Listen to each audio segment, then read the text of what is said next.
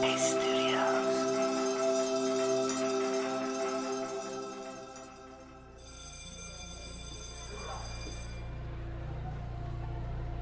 Greetings, my name is Kesonga, and I welcome you this Monday morning to Radio Headspace. In addition to being a mindfulness and meditation teacher here at Headspace, I also teach meditation classes on the university level. The main class I teach is called MBSR, which stands for Mindfulness-Based Stress Reduction. It's an 8-week class that teaches about mindfulness practice and ways to consistently incorporate this practice into your everyday life. Almost guaranteed at the end of the 8 weeks, the class has the same question: what now? They've built up all of this momentum, they've meditated extensively for 8 weeks, they've learned a great deal, so naturally at the end of 8 weeks, they want to know how to keep up the practice. As I'm approaching the end of my current 8-week class and anticipating the what now question the cohort will inevitably have, I can't help but to think of this notion of starting anew. When I think of starting anew, what immediately comes to mind are the strong emotions that come with it. The nervousness, the fear, the anxiety, and not to mention that self-judgment.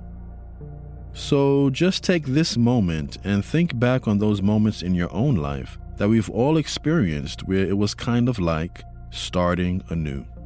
Like the first day of school, the first day at a new job, a first date. And not to sound too grim, but this pandemic is a huge first for everyone worldwide. And so what often happens is these strong emotions lead to strong reactions, and we may not perform or behave in the way that we really want to. One memory for me is when I was in grad school in New York, and I used to bartend on the nights and weekends.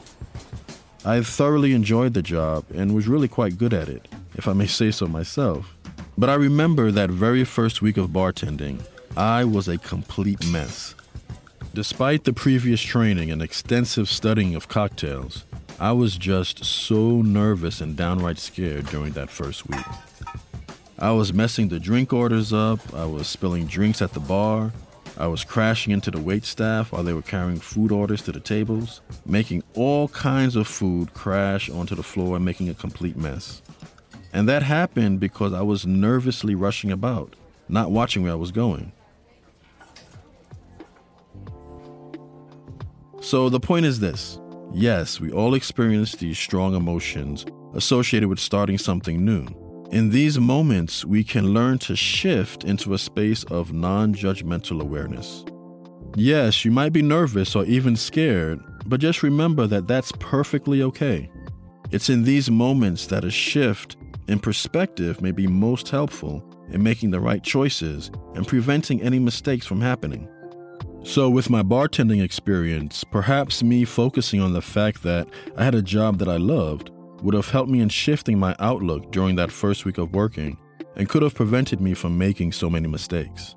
And don't forget, I've said this numerous times before, every moment of our lives is completely brand new. So in a way, we will always have a chance to redo or start anew. That thought alone may be enough to ease some feelings of anxiety. Thanks so much. I hope this was helpful. See you next time.